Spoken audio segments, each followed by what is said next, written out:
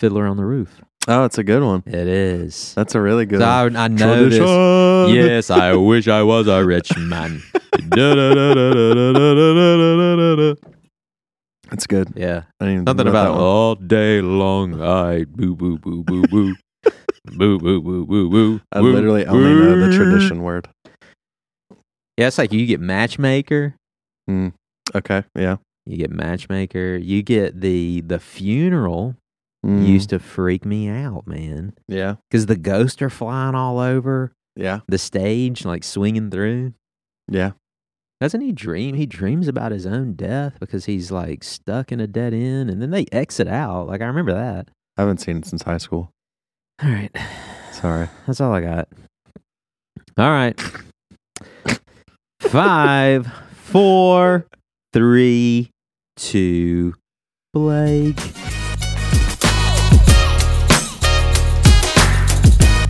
Welcome to Products of Grace, a podcast by Mercy Hill Church. My name is Blake McCullough, and with me today, I have Don Terrell. So, Don, what are we doing today? Wow, I love it. Well, the audience has just clued in that Lawson is not here. Dear Lawson. He is absent. And I was thinking about this, like, since he's absent, it really lends itself to the topic. I hope I don't offend anybody. And we talked about this before, like Lawson calls. Hold on, let me do this. I'm trying to do better about the liturgy. So what are we doing today? So today we are covering funerals. Oh. Funerals versus cremation. Oh, that's today. Yeah, that's today. Wow. So Julie and I had this conversation sitting last night, and we probably talked about it for like 20 minutes. And I was like, that was a podcast. Yeah. We should have recorded it. Could have brought you on. And then she goes, Special guest. no one would listen to that. And Oh, I go, my gosh. I mean, it seems to be the numbers are against you here because I'm going to have the exact same conversation tomorrow. We didn't think anyone would listen to this. Here we are. Here we are. Yeah, so he's absent. And I was thinking, in a way, we mourn his absence. We do. You know, people say this. There's People no one to say, make fun like, of. There's not. There's no one. I mean, it's just you and I now, Blake. We got to fill the empty space. Normally, we can sit back and throw let him him tell something, us. and then Yeah. he, you know. Yeah, so today. Check our emails. So today. Like, what do you think about mourning someone's absence? Like, we say that. That's like a real saying. Yeah, like absence makes the heart grow fonder. Is that real? Sometimes. I do mourn absent. Like if I'm expecting to go to a place and there's supposed to be a set group of people there, and I know someone like cancels, like COVID does this a lot, right? Where it's like one subset of the group's like, I can't be there. It makes me sad. Like I wish for the full experience, if that makes sense. Yeah. So I was just thinking, like, so he calls me. You were probably already on your way here, and says, I gotta dip out. And he said it in such a way where it was like implied that it was canceled. And I was like, I mean, I just had this conversation with Julie. I mean, it's Christian ethic. It is. You know, I mean, what are we going to solve other than contend for our own personal perspectives on these things, He's right? going to be upset though. He's going to have to do an addendum where we circle back. Well, Charles like interviews him on cremation. So Lawson, even though you're not here, we mourn your absence, and we do take you to Indeed. task today. So he sent out another text this week and said, I don't know what you're going to do for the So Lawson bit because I'm way up I think followers. Probably like at 530. Let's just round it up. Yeah, Last time I looked at it, I think he was at like 526.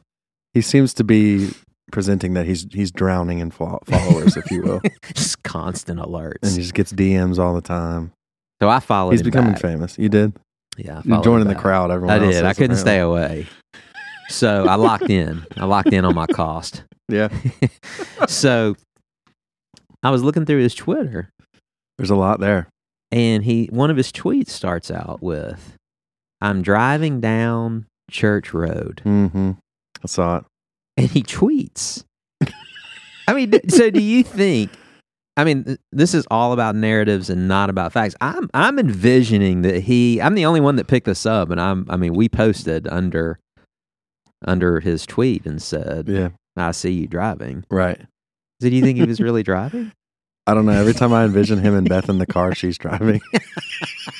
I don't know what that says about me or Lawson, but so the governor's not here today. The governor. So we mourn his absence. We do. But Amen. Then at the same time, this is in a sense like freedom. We can say whatever we want. Yeah. There's not going to be anything cut out of this episode. Like the time that we told the story about. And then also when we did the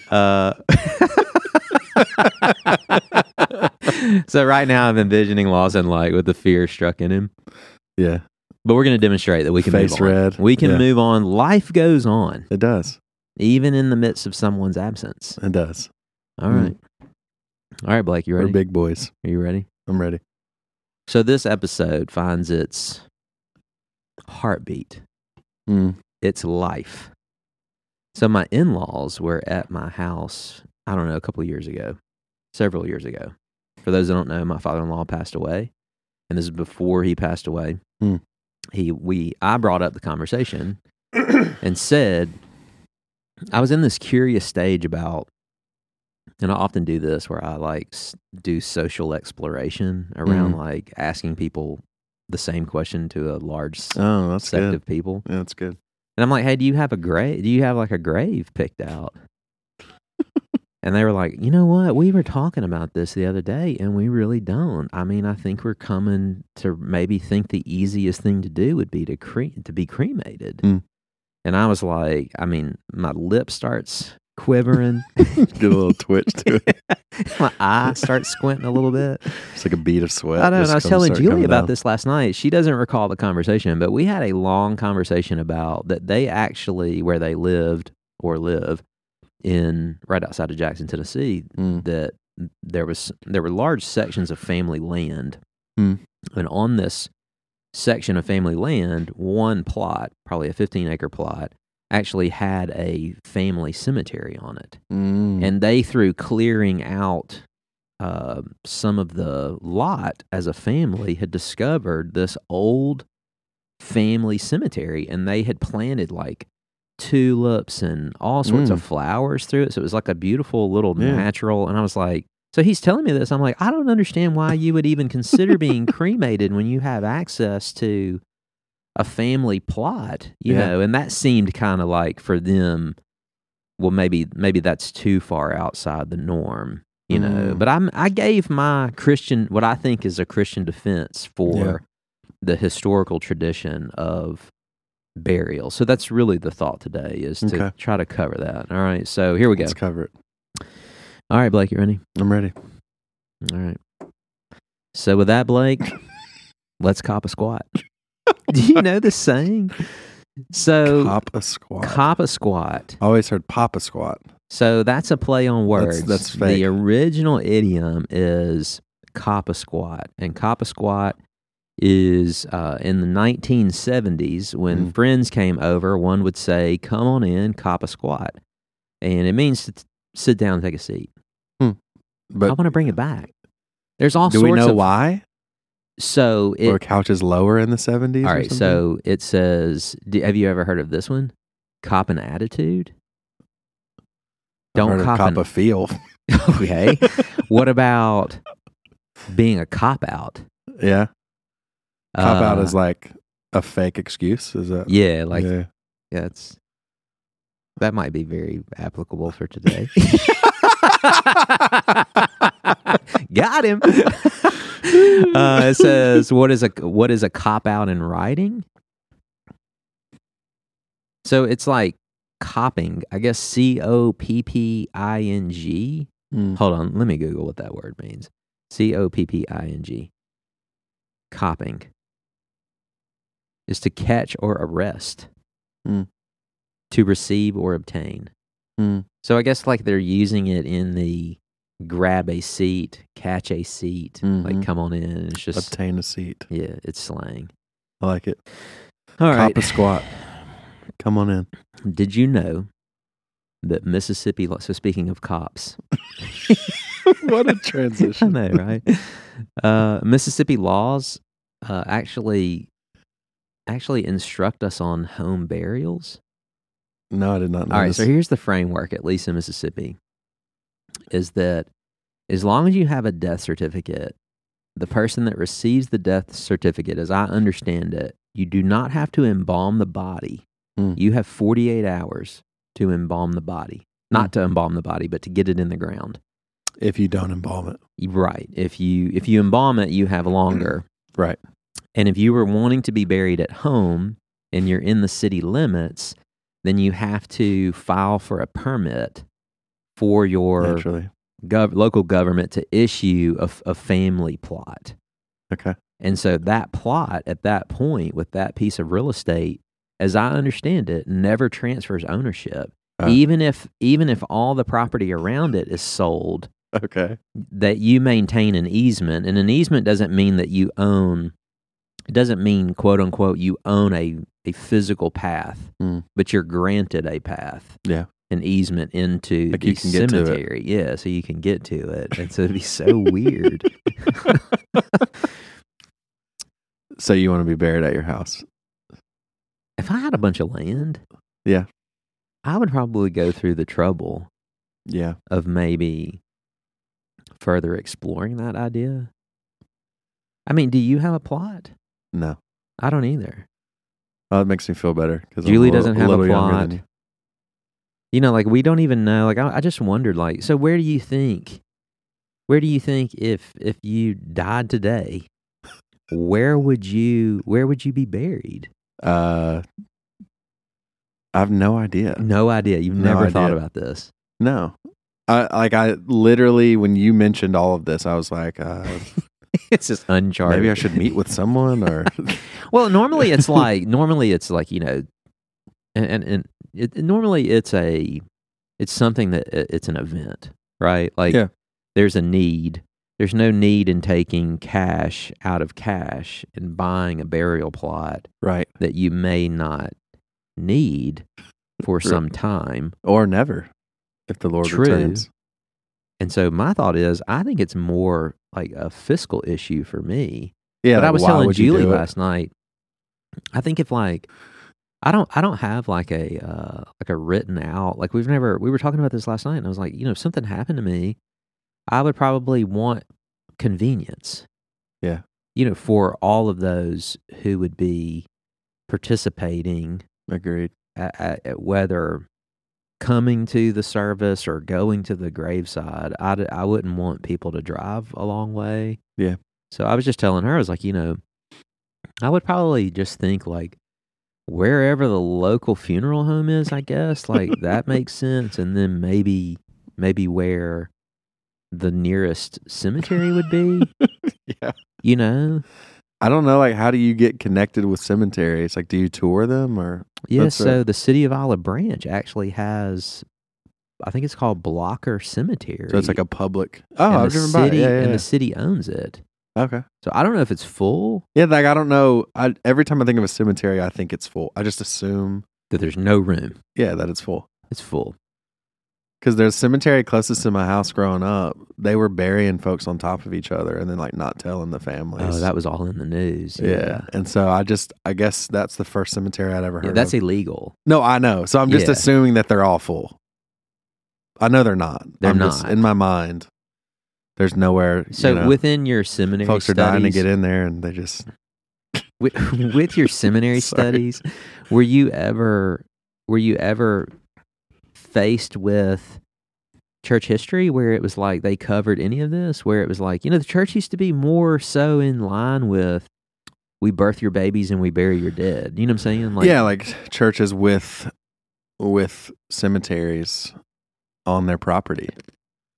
Like I mean, growing up, my grandfather pastored several churches that had extensive cemeteries on their property. And I know that, like, most pastors of old are buried in church cemeteries. Is that what you're saying? Like, Yeah. the I church just kind of handled all of it? Yeah, I wondered where like we got out of like the domestic handling of our dead. Yeah, I don't know. You know what I'm saying? Because if you look back over, it's got to be part of modernity, though. I can't imagine. What does that mean?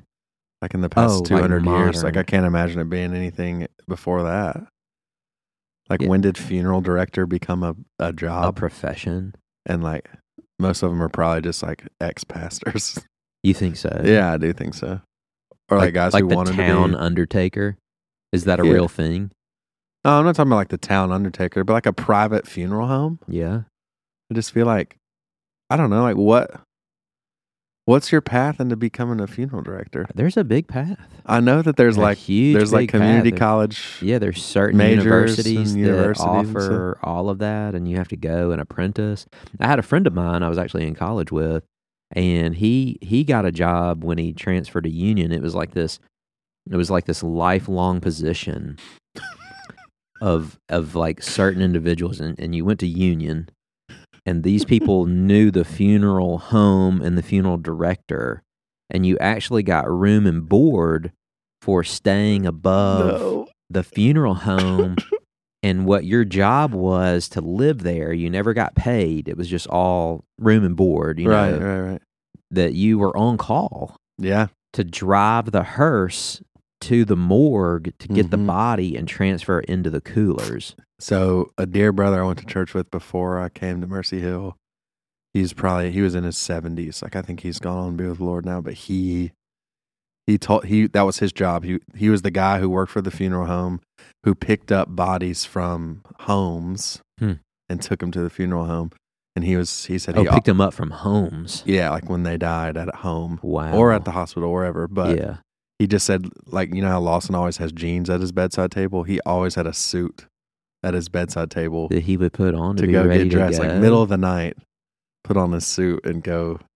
See, I think now as I understand it, if I died at home, the body would have to be picked up by an ambulance. Oh, really? And taken to, why am I thinking it has to go to the hospital? I think it has to go to the coroner's to get a death certificate. Oh, maybe so. And then once you get the death certificate, then you take ownership of the body. And then in the state of Mississippi, you got 48 hours of an unembalmed body to either get it in the ground or get it to a funeral home. And I guess this is where like public health probably impressed upon the commercialization of the funeral industry, because you needed to be embalmed. Yeah. And so there's just a limited time where, I mean, you need to buy a plot, which is going to be about $1,000, as I understand it. Yeah. You would have to pay probably $1,000 to dig the hole. Mm-hmm. And then you want to provide everybody ample time to assemble to mourn the loss at the service or whatever. Yeah. So what's the earliest funeral that you remember? My grandmother's stepfather. Was it an open casket? Yes, and he was wearing overalls. Wow. It was great. Wow. I think I was probably, I don't know, I was probably 5 or 6. My dad sang Beulah Land. You know what I'm talking about? The song? Yeah. I'm a big Beulah guy. Big Beulah guy. So the one I remember it was my grandmother's mother. Mm. We called her great-grandmother. Imagine that. It's wild. Really? And I'll never forget, my grandmother was like not in the casket. And I want to be respectful of me, obviously. Yeah. But she was like, I was freaked out. I remember this. Like, I remember. How old were you? I was probably 5 or 6, okay. You know? Like, I probably remember being up on someone's hip to be able to see in. Right. And they were saying, like, look at her, doesn't she look, I remember this, doesn't she look so good? So good, yeah. And I'm like, that's always weirding me out. It is. And so my grandmother was kind of being affectionate. Yeah. Like with the body. Yeah. And I'm like, I guess I'm just so far removed. But then I was like, well, think about Jewish tradition. Yeah. I mean, they would actually take the body. I mean, one of the obviously deaths and burials that we have recorded in Scripture is the death of our Lord. Yeah. And they actually, I mean, as it's recorded, they bathed and wrapped in clothes and brought all the spices and the things that they would wrap the body in, and then placed him in the tomb. And I'm like, at this point, it's like, I guess culturally, right, I have to take into account that there has been a long history of a very intimate involvement with not only the birth of children, but also, the death and burial of our loved ones. So I don't know if that's like more of a cultural, you know what I'm saying? Like as a kid, like seeing it be so commercialized and so and clean. Yeah, that's the word. Like so sterile. Sterile is a good word. That it was shocking to me. And even how to even the embalming and the dressing up of the dead. You know what I'm saying? To present the body in such a way where it's like painting over death, I think, in some way. Yeah, that's true. So I have a ton of Bible verses on. There really are a lot. I feel like. So I thought about this. You know how it's like the joke about staying in the Holiday Inn? Like, you know what I'm saying? Like, is there a doctor here? Like, no, I can help, but I stayed at the Holiday Inn. Yeah. So I think there's like a Christian joke here where it's like, I'm no expert on funerals and burials and death, but I did read the first chapter of a Piper book. So I have a bunch of articles, and I was like, you know what? I don't think I want to read a bunch of articles. I probably don't want to. I mean, because it's such an opinionated topic. Like when someone dies, I think it's normally a lot of competing factors go into what takes place after. Yeah. And I think the main two things culturally that people are faced with is probably the simplicity of cremation. And the financially, like simplicity meaning it's just simpler, it's faster, it's cleaner in some sense, it's less bulky. It's less costly. So I think these two things are, at some point, we all are going to be faced with it. I also think there's like maybe a false dichotomy between cremation or like a really fancy casket that's inlaid with gold and, you know what I'm saying? Like that those are the only two options. I think that's a false idea. Yeah, so one of the articles that I did spend some time reading was like it is a false dichotomy because you can get a very affordable, that's the word, a very affordable burial. Yeah. It's just when it's so commercialized and it's a business and there's profit margins and there's choices. Yeah, there's choices and you're there and I think you're emotional. Yeah. And there's some sort of probably idea of honoring the dead. Yeah. You know what I'm saying? This is what he would want or what she would want. Yeah. Yeah, so Julie and I, like in our conversation last night, she said she was there at the funeral home helping with arrangements, just planning arrangements. And she asked the question like, okay, the baseline vault that goes around the casket and the one that you just described, like the super high end, what difference is there in like use? And they were like, absolutely nothing. And so I think like a lot of times I think it is like an emotional response to the loss of a loved one that I want to honor them in death. And so I want them to, I guess, have the best of what I can afford. Like it's an expression of love. You know what I'm saying? Like, yeah. Which, I mean, I think there are I don't know if we're going to get into this, but I think there are problematic ideas or problematic places that those thoughts come from, namely like, I don't want to say a glorifying, but like a heightened understanding of this life compared to the next life, if that makes sense. Yeah, so let me ask you this way. Okay. So what's the interpretation when Christ said, let the dead bury the dead? You know what I'm saying? Like, that's when the guy, he says, come follow me. And the guy's like, I have to go bury my father. I always thought that was like he was saying, I need to wait for my father to die so that I can give him a nice burial. You think so? Yeah, and he was saying like, let the dead bury. But you just said it like a nice burial. Yeah, no, I understand. Like, I don't know. I think that when you think about a burial, to think about the burial instead of the resurrection as a believer is just, I don't want to say short-sighted. Like, I don't want to be uncharitable. I just think that because I haven't obviously been in that close of a situation, but I also want to say, like, when we think about all of the commercialization that's gone into our burial practices, it's like, this is temporary at best. You know, like if you're in Christ, then like it's just the holding spot basically, you know? And so I think one of the and I want to be charitable the other way too. Like if you have a loved one who's been cremated, you know, I don't believe cremation. Anybody can give an argument that cremation is an issue limiting the power of God in the resurrection. You know, like that's not even. I mean, he's gonna pull particles off the ocean floor. Right.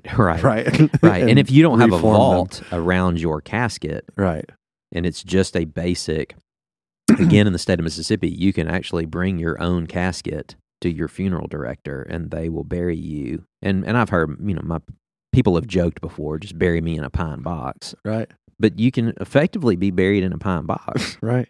And that pine box is going to decay and deteriorate and you're going to return to the dust. So this is why I've always hated the argument about cremation being like, oh, well, you can't do that because it causes the breakdown of your body. Like in a rapid way. But it's like, that's not a good argument because, you know, they didn't have caskets like we have now 500 years ago. Like Spurgeon's body is broken down, right? You know, like it's not even, when you think about even like in the best case scenario, there are bones. Right. So what do you think? So if you can't make that argument for either one, pine box is going to return and decompose all the way into the dust of the ground. And cremation is the same way. It's going to require the resurrection power of our Lord. In some sense, we see it in the creation, right? Ex nihilo. Yeah. So he's not limited, right? He doesn't need to be supplied parts. For sure. To accomplish a miracle. You yes. know, it's he retains that power in and of himself. I think it's more a testimony of hope, if that makes sense. Yeah, traditionally speaking. Like burial rather than cremation is a testimony of we are putting a body into the ground knowing that it will come out. Does that make sense? Yeah. And so it communicates. I think burial communicates that better than cremation. Mm-hmm. All right, so let's talk about tradition. Okay. And I do think tradition does have some place in informing our practice. Yeah. Is that fair? Yeah. I think Paul mentions to Timothy the traditions. Is there a verse on that? I don't know. God, I'm going to chapter verse myself. Phone's plugged in. Hold on. Paul traditions. Hold on. Timothy. Yeah, there it is. Here That's we go. the other. I'm not very smart, but I do 2 Timothy have 1, 13 through 14. With Google. 2 Timothy. What was it? 2 Timothy 1, 13 through 14. Follow the pattern of the sound words that you have heard from me in the faith and love that are in Christ Jesus. By the Holy Spirit who dwells within us, guard the good deposit entrusted to you. I think some translations take the pattern of sound words and call it traditions. I mean, obviously, we're sola scriptura. Scripture alone informs our faith and our practice, but I do think we can look back over Christian tradition and try to derive why was it Christian tradition. And I think that's why. I think it's just a testimony of our hope. Yeah. So what do you think about the tradition? What do you think the tradition is by fire? I don't know. Like so Julie and I were talking about it last night, and we were like, I mean, think about like the Salem witch trials. Yeah. Think about like how martyrs in Rome were executed and then burned. Yeah. They were testifying in a pagan sense that they, by burning the body of a martyr, were effectively limiting the power of God. Yeah. And they would not be able to be resurrected. Yeah. And so I think these two things like have deep-rooted tradition. And this was really the argument that I contended for with my in-laws to say, you know, I want to stay within the vein of Christian testimony. Yeah.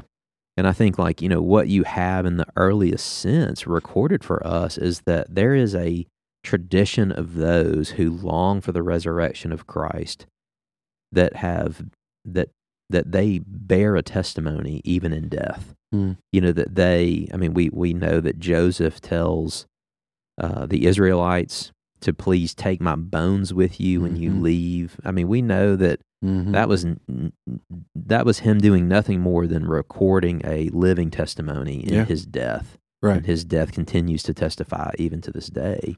But I do think Hebrews took that from being something descriptive to being prescriptive. Okay, tell us. So like when Hebrews says that was an act of faith. Yes. Right, by Joseph. So I think you could make the argument in Genesis, right, that Joseph, that's just a descriptive, like he's just recording history. That's what Joseph said. But the author of Hebrews comes in and says, no, like this is actually a sign of his faith that God could raise the dead or would raise the dead. Mm-hmm. And I don't know, to me, that feels like enough to be like, yeah, I'm just going to get buried. Yeah, so what about like the tomb that Abraham bought in Canaan? Yeah, talked about this at youth last week. Yeah, it's like they're all like living outside of Canaan, but they have these funeral processions where they take time out of, I'm talking, Blake, long periods of time to make a journey, put life on hold, pack everybody up to go and bury their dead in that tomb.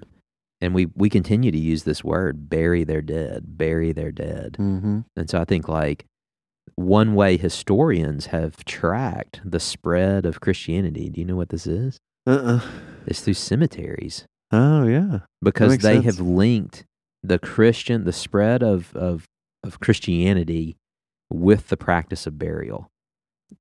Meaning like, yeah, that makes a lot of sense. It revolutionizes that local culture into, oh, I see that even in death, I should honor my body. Do you think that's a fair honor the body even in death? I also just thought of this. This could be way out of left field. Go for it. But I was thinking about churches with cemeteries around them. Very similar. Cemeteries around them. Like it almost feels like a great cloud of witnesses. Like I was thinking about the day I graduated from Southern, I went to Cave Hill Cemetery, which is like a famous Louisville cemetery. Okay. And all of the founders of Southern and like several of the first professors and a lot of professors of old are buried there. Like I went and like walked among their graves. Like it was just, and it was very moving, like to see kind of like this long line of God's providential hand and to kind of like see that I was in some ways an inheritor of the grace that he had given to them. And I think there's a similar aspect of that. Like if you're at a church and there's a cemetery around it and you can walk through and you can see faithful brothers and sisters who lived and died and who are awaiting the resurrection. Like that to me is a cloud of witnesses around us of God's faithfulness. Yeah. So Julie and I love to walk through a cemetery. We do. Have you gone to Elmwood? No, there's one. I kind of wanted to go there. The one, really? like the one in Memphis that has like all the. Is it called Elmwood? No, it's Memorial Gardens. No, well, there's that one. That's no, Elmwood's like near, like kind of near the medical district. It's like a bunch of famous I know historical what it is. Memphis people. It's off the interstate. You can see you can see it. Yeah. We spoke about that one the other day, and I was like, man, I would love to go walk through there. You can tour it. So there's one down in Bay St. Louis, and when we're there, it's like. Speaking about just tying into the testimony thing, it's like, wow, this individual right here lost a spouse 15 years before they passed away. And wow, they buried 2 children. Yeah. You know what I'm saying? And you start beginning to get like this living testimony. And I'm not saying that part of burial is that, this is what, but this is because you what, can't really see why. The stones on a lot of people who are buried hundreds of years ago anymore. Yeah. But I do think, to your point, like traditionally, like when we put someone in the ground, I think it by and large, through a Christian intent, it proclaims that I await the resurrection of the dead from this ground. Yeah. And I think when you look back over, tradition when it comes to fire, and the burning, like the Bible's not, like the Bible isn't silent about cremation. There's, I think, 2 cases that it mentions. One was early in the Old Testament. It's Judah and Tamar. Oh. And Judah finds out that she's pregnant. Yeah. Hasn't correlated that that's his own baby. act. Yeah. But he says she's been immoral. Let's burn her. And so that was an act of judgment. Yeah, for sure. And then when you get to Jonathan and David, I think it's in 1 Samuel 30, where the Philistines behead him and behead them. And the argument there is it seems that the bodies, this is kind of the consensus of biblical historians, that the bodies seem to have been too far gone. Might have been disease prevalent, and so it was more of an act of like burning. Yeah. All right, so here's my way out of left field to match your way out of left field. All right. So what do you think about the fire in the altar with Abraham and Isaac? Have you ever thought about this? Yeah. But that would have been a burnt offering, right? It would have been a burnt offering. Which we know. So I just don't want to demonize. I hate to use that word. I don't want to demonize the element of fire. Because there seems to be like a Christian application throughout the Bible where there's a holy application of fire. Yeah, but isn't the fire like in a sense of being an offering? It's a fire ultimately that cooks, right? Like that's the idea. Well, he says our God is a consuming fire. Yeah, I get it. Yeah, I don't know. That's true. Hit us back. You got answers. We love to hear thoughts. Post them in the comments. I don't know. Like God is an all-consuming fire, and I think what we see that's where I guess my apprehension with cremation comes is like we see things about God being an all-consuming fire, and it's never for the believer. Like it's it's Gehenna, right? Like a burning forever. It's the fires of His wrath, right? That aren't coming to us, and so that. And I totally understand this is conscience, and this is but in my mind, the testimony is very different. Yeah, very. And I even so. think about in history, the testimony is I don't know. I just think about what have people done to torture people throughout history? Oh yeah. And so anyway. All right, so I do have a Desiring God article. Of course you do. So and it's actually written by John Piper. Sweet John. All right, so here we go. Sometimes they sneak in other dudes. And I liked what he had to say. I did read this. Okay. So it says, my proposal in this article is that Christian churches will be willing to help families financially with simple, Christ-exalting funerals and burials so that no Christian is drawn to cremation because it's cheaper. I'm not thinking mainly of a line item in the budget, but of a segregated compassion fund that church members may give to regularly or as the need arises. Grieving families could quietly approach the overseer of that fund and make it known that they have a need, and all could be handled quietly and carefully between the family and the funeral home. At the same time, I do believe that pastors should discourage expensive funerals. In a Bible-saturated countercultural church made up of kingdom-minded sojourners and exiles, no one should be pressured into the mindset that the more expensive the coffin, the more loved the deceased. Pastors should lead the way in cultivating a church ethos where expensive funerals and weddings are not the norm. God-centered, gospel-rooted, Christ-exalting simplicity should be the norm. How many evangelicals would choose cremation if it cost as much or more than a simple traditional service of burial? Very few, he says. There has been a skyrocketing preference for cremation over the past decades in the United States. And he gives some good statistics. It says 1960, 3.5% of all burials were chose to be cremated. 1999, 24.8. Wow. 2014, 46.7. Wow. In some states, it's over 75%. There are various causes, but the greatest by far is the combination of secularization and economics.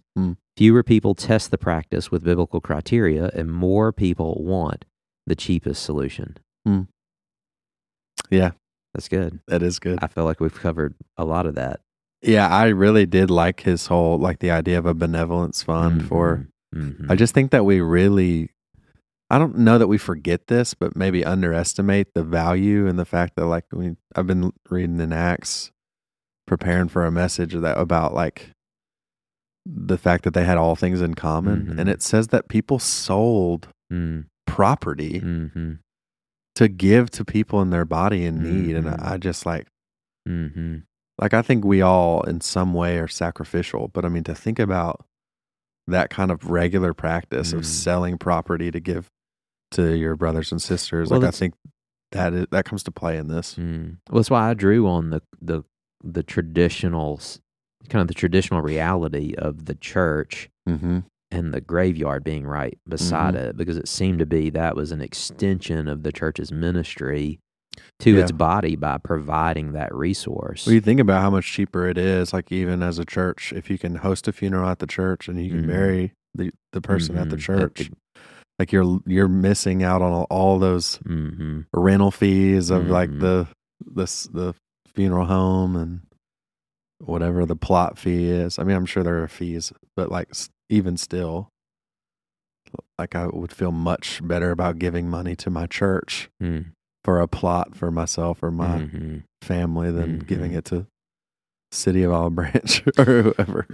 All right, so he goes on to say, so my aim here is to touch on both of those causes, which were, to remind us, were the secularization and the economics of funerals. So he says, first, I am proposing that churches cultivate a Christian counterculture where people expect simple, less expensive funerals and where we all pitch in so that every church member can afford such a funeral. Second, I want to give biblical pointers for why burial is preferable to cremation. I say preferable, not commanded, in the hope that the culture created would not condemn or ostracize a person who chose differently. I encourage those who choose cremation not to equate our disapproval with ostracism. Otherwise, real disagreements are not possible among friends. So he says the dignity of the human body. He says two focuses of Scripture lead away from burning toward burying. One is the focus of the meaning and importance of the human body now and in the life to come. The other is the meaning of fire as it relates to the human body now and in the life to come.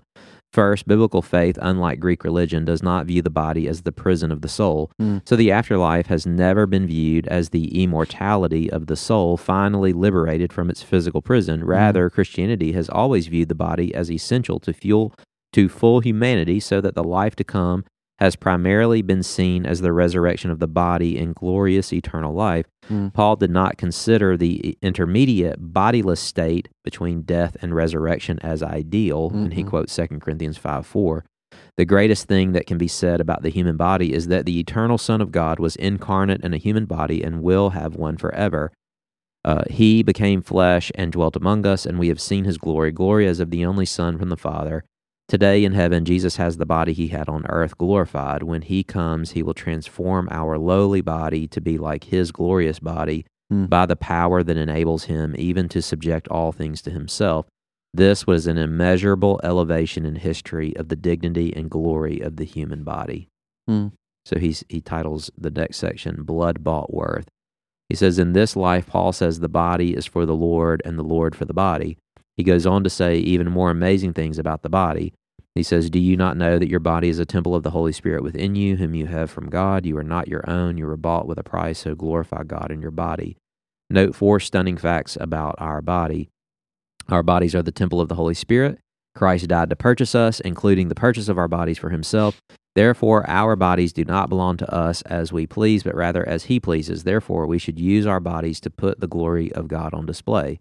So our body, God's dwelling, our body, God's purchase, our body, God's possession, our body, God's glory. And he goes on to quote, he says, the body will never be discarded. It has been bought by the blood of Jesus. That's good. So his last example is a symbol for sowing and sleeping. So I'll read this one. He says, all of this leads to a view of burial controlled by symbols which are true to the glory of the human body. Paul's understanding of burial is that this was a picture of being sown in the ground like a seed that will sprout with wildly superior beauty at the resurrection when the graves are opened at the coming of Christ. What you sow is not the body that is to be, but a bare kernel, perhaps of wheat or of some other grain. So it is with the resurrection of the dead. What is sown is perishable, what is raised is imperishable. It is sown in dishonor, it is raised in glory. It is sown in weakness, it is raised in power. It is sown a natural body, it is raised a spiritual body. If there is a natural body, there is also a spiritual body. Burial is the sowing the seed of the body, is the biblical picture of belief in the resurrection of the body. Christians also have seen burial as laying to rest of the body as though it is sleeping, waiting for the waking of the resurrection. We who are alive, who are left until the coming of the Lord, will not precede those who have fallen asleep. And the last thing that he goes on to talk about, and I won't read it, we'll post this so the article can be shared. It's the dreadfulness of fire. And he goes on to discuss the symbolic, and he also gives 4 other reasons to bury.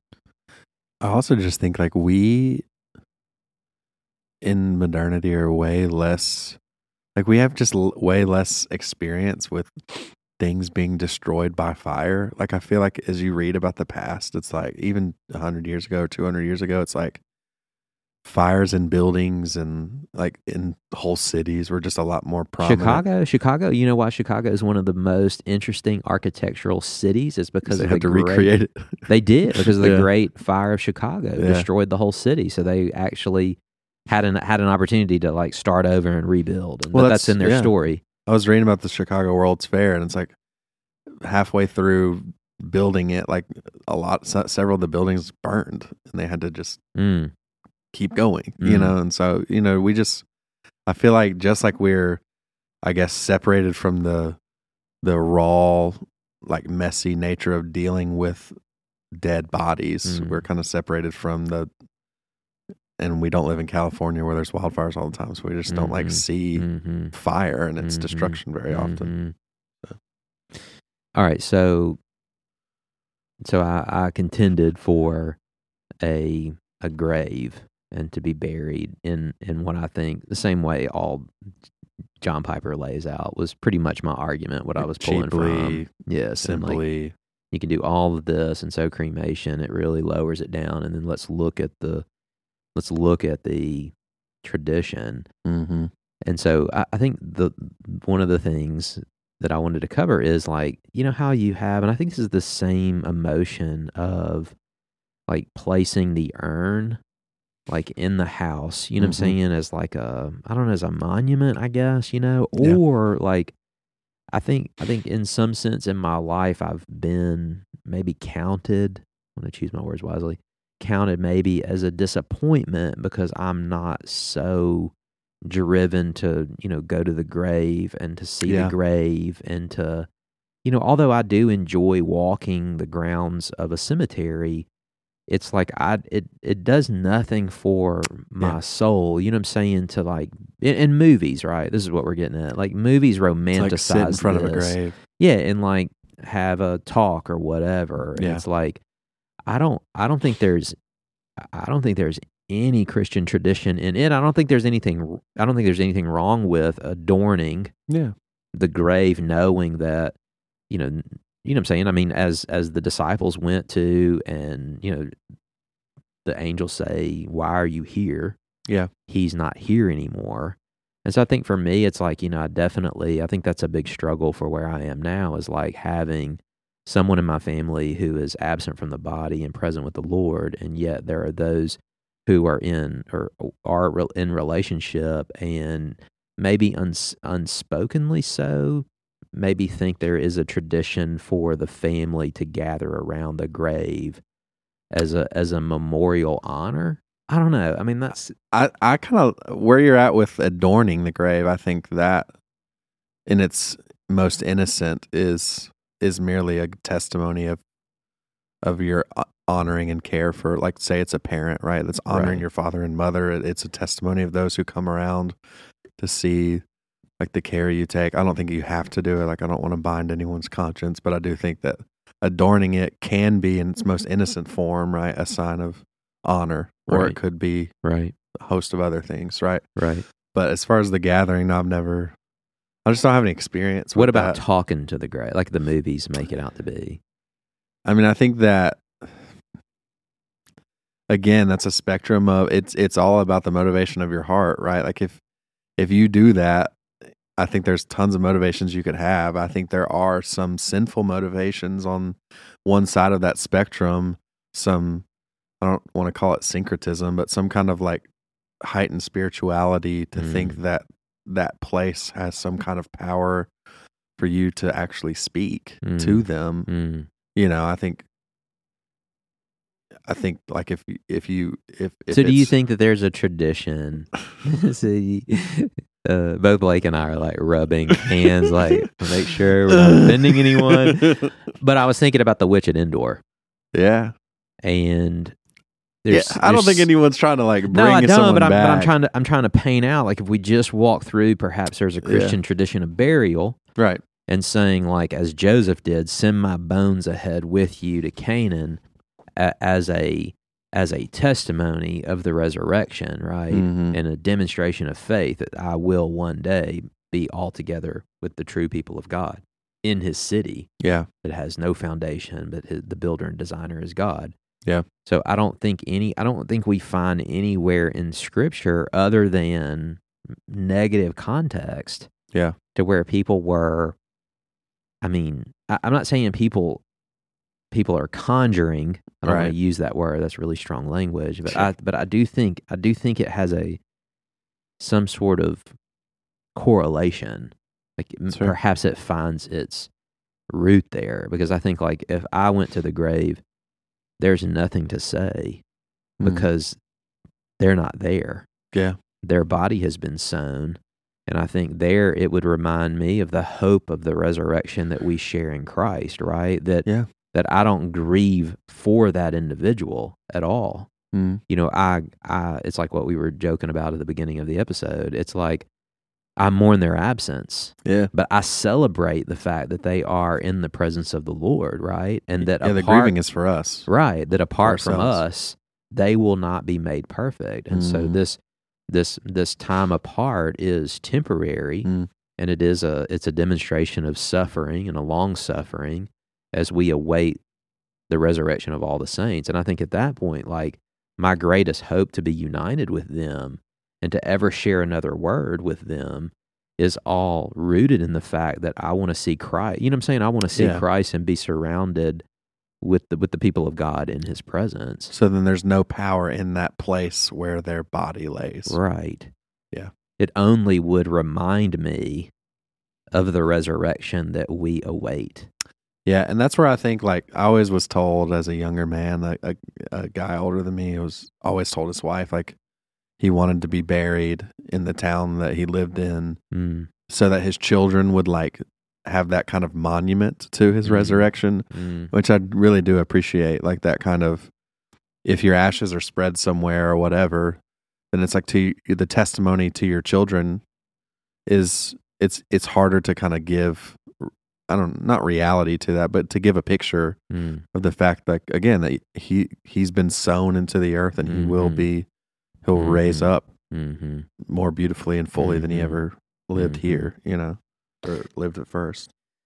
All right, so when Jesus was raised from the dead, yeah, it says in Matthew 27:52 through 53. On this podcast, Blake, we solve all sorts of issues. Yeah, we've tied a lot of bows. A lot of bows. So we're going to attempt to. Oh, gosh. This is Matthew 27. Yeah, we've already said we can't cut anything out. I know. 52, 53. 27, 52, 53. And it says, you want to read it? The tombs also were opened, and many bodies of the saints who had fallen asleep were raised.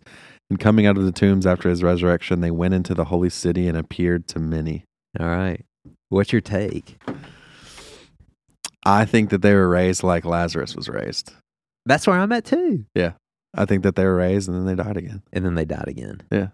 So they were given their natural bodies back. Yes. To thus die again. That's what I think. What's the counter position on that? There are people who think they were raised like as visions. Oh, like because the word appeared is weird. Like Samuel would have been conjured up. Yeah, I don't think that has much merit. I think there are others who believe that they were raised. I mean, it says that Jesus appeared right after he was raised, right? And there were some not weird. There were different things about his body, right? Like he walked through a door without having to open it and stuff like that. So like, yeah, the other one that I was thinking of was Mark 5. This is Mark 5. It's Jesus heals a woman and Jairus' daughter. Yeah. So that's where like he is told to come, that his daughter's sick, and the lady that has the blood problem touches him, and she gets healed. And then he goes into the house in 39 and says, and when he entered, he said to them, why are you making a commotion and weeping? The child is not dead, but sleeping. And they laughed at him, but he put them all outside and took the child's father and mother and those who were with him and went in where the child was. Taking her by the hand, he said to her, say that words, Talitha Kumi? Talitha Kumi? Which means, little girl, I say to you, arise. And immediately the girl got up and began walking, for she was 12 years of age, and they were immediately overcome with amazement. And he strictly charged them that no one should know this, and he told them to give her something to eat. Can I just side note real quick and say that John Piper is such like a reformed overlord Superman that he named his daughter Talitha. Really? Yes. After that passage? Pretty sure, yeah. Like it's Greek for, I mean, or whatever, not Greek, Hebrew, I guess. Yeah, so I was like you. I was thinking about like when they came out of the tombs, like in the passage of Matthew, that it was like this particular resurrection. It was like, like Lazarus resurrection, and they went in, and they went to go on to die again. I actually had this conversation with someone in our body, like probably a month ago, after church. I think R.C. Sproul agrees with us because that's what we were talking about. So, oh, really? Yeah. So all right. Congrats. So last thing. So funeral and processions, and the hiring of professional mourners. Like this is real, like traditionally real, which I think it's probably still real. I think you can probably still hire a mourner. Yes, across the globe. Yeah. I'm not saying that we could. If I died tomorrow, that you would be able to find one in Olive Branch. You think so? Or that would travel. And that would load them up. For the right price. So I think in just around the globe, I know it's still a thing. Yeah. And it's it's like an honored profession. Is it like to create a sense of gravity for the person who died? Is that so it's twofold from what I read. It's twofold. It's to professionally mourn and to fill up that space of grieving. Okay. And also to entertain. Oh. Meaning not like song and dance, but to just wait and make sure that everybody's taken care everybody's of, like the core family or whatever it was. But I think this ties back to the same sentiment that we have, perhaps like what John Piper was addressing, that we should all be a culture of like modesty and knowing that in death like we should have a testimony that bears a witness that it's not extravagant. You know what I'm saying? Like there's a very simplistic way to do these things. Yeah. And I think like that position, probably in my mind of reading on this, was to try to inflate one's honor. Mm. But I think as the body, we have built-in honor. Yeah. Like to think about, there is such a powerful joy in being at a funeral with your brothers and sisters for a brother or sister who is gone home to be with the Lord, and like this kind of, obviously it's sad and you're weeping with those who weep, but at the same time it's like to see the honor of their legacy, if you will, is so much more palpable in that room when you think about the ways that they had ministered and been ministered to, and the ways that their family will be ministered to now, and like to look around that room, super helpful. Yeah, so it's almost like in the world looks at and tries to create. You know what I'm saying? And what it just the ends church, up being a cheap alternative. Yeah, what Which the in this church actually has in genuineness. Yeah. You know? So it's a more expensive fake alternative. It is. All right, did I miss anything? Any hanging thoughts? I had a ton of Bible verses on like burial, and if we want to go through them all, if somebody wants to sit down and say, I mean, we got them. I think it's like the word burial is like over 500 times in the scriptures. Yeah, I mean, I think we've said it clearly enough, but if you have a loved one who has been cremated, like we're not trying to throw stones or no, not at all. Yeah. Not at all. So I think these things are worth contending for, right? And we always say we always say these things that we talk about on the podcast are for, first and foremost, the primary audience is the people of Mercy Hill, and these subjects are interesting subjects, which they're secondary and tertiary matters for the most part that will not be able to be platformed on a Sunday morning. Right. You know what I'm saying? And so where else can we go to talk about these things?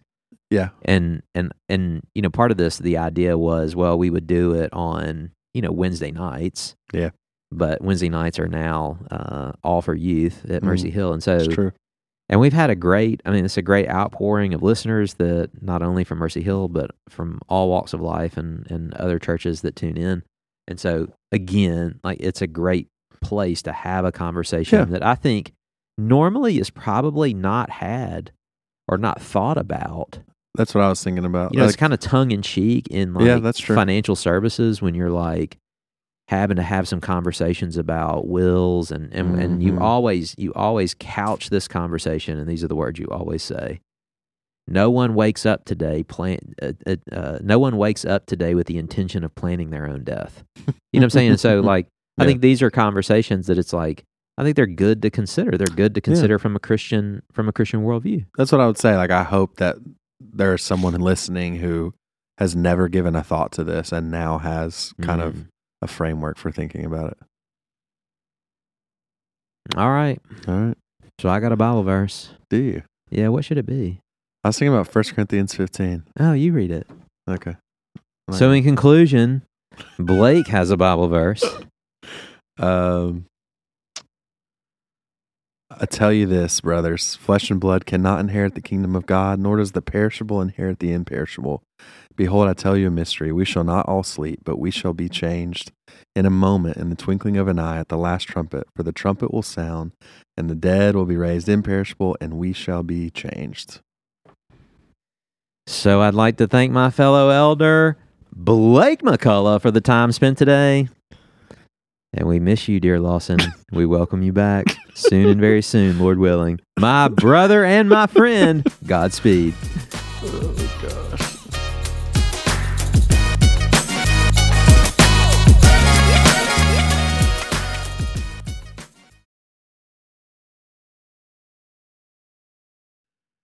Carver, do you think that I sit around thinking about what the music should be?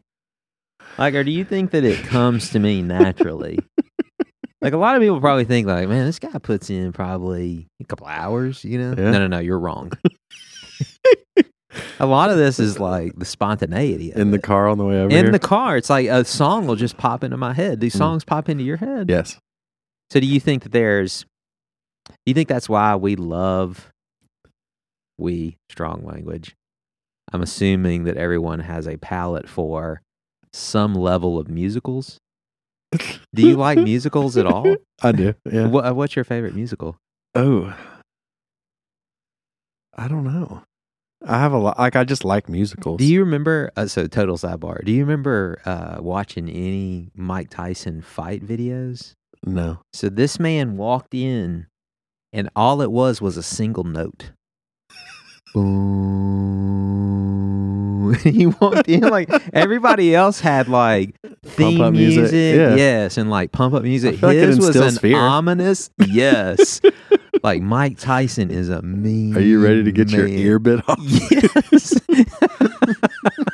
You know, he's famous for saying everybody's got a plan until they get punched in the mouth. Yeah. I love that. That's a great quote. All right, so the song today. Here it is. This is fun because we get to test Blake. Do you know this song? I don't know the rest of the lyrics though. I only know the one famous chorus. And I don't know. See, like my life's all running together now because I'm not an endless shtick. Yeah. You know what I'm saying? Like I only have so much material. Right. And I may just be best on a loop. I'm fun at parties, but not, I have to go home at some point. Yes. I understand. All right, you ready? Yeah. Just the two of us. Do you remember this song? We can make it if we try. Just the two of us. Is that how it goes? Is it? I don't know. No, I'm saying what's after that? I don't know. That's the dilemma. Who Let's is look that's at Will Smith. No. Will Smith? Just the two of us. The actor? Oh, it's Bill Withers. Yeah, Bill Withers. Bill Withers is the same guy who he's got a bunch of the fun, like happy songs like this. That's not Sitting on the Dock of the Bay. That's Otis Redding. Otis Redding. Bill Withers is it's Bill something Withers. about sunshine, like and I ain't used no to sunshine play when she's that gone. for the kids when Julie would go to work. I'm never allowed to play loud music at the house, and I love loud music. And so she would go to night shift, and the kids would be there. We'd have like 2 hours before Or bedtime sleepy or time. whatever. I understand this very much. And I would put the old school iPod on there. On the iHome?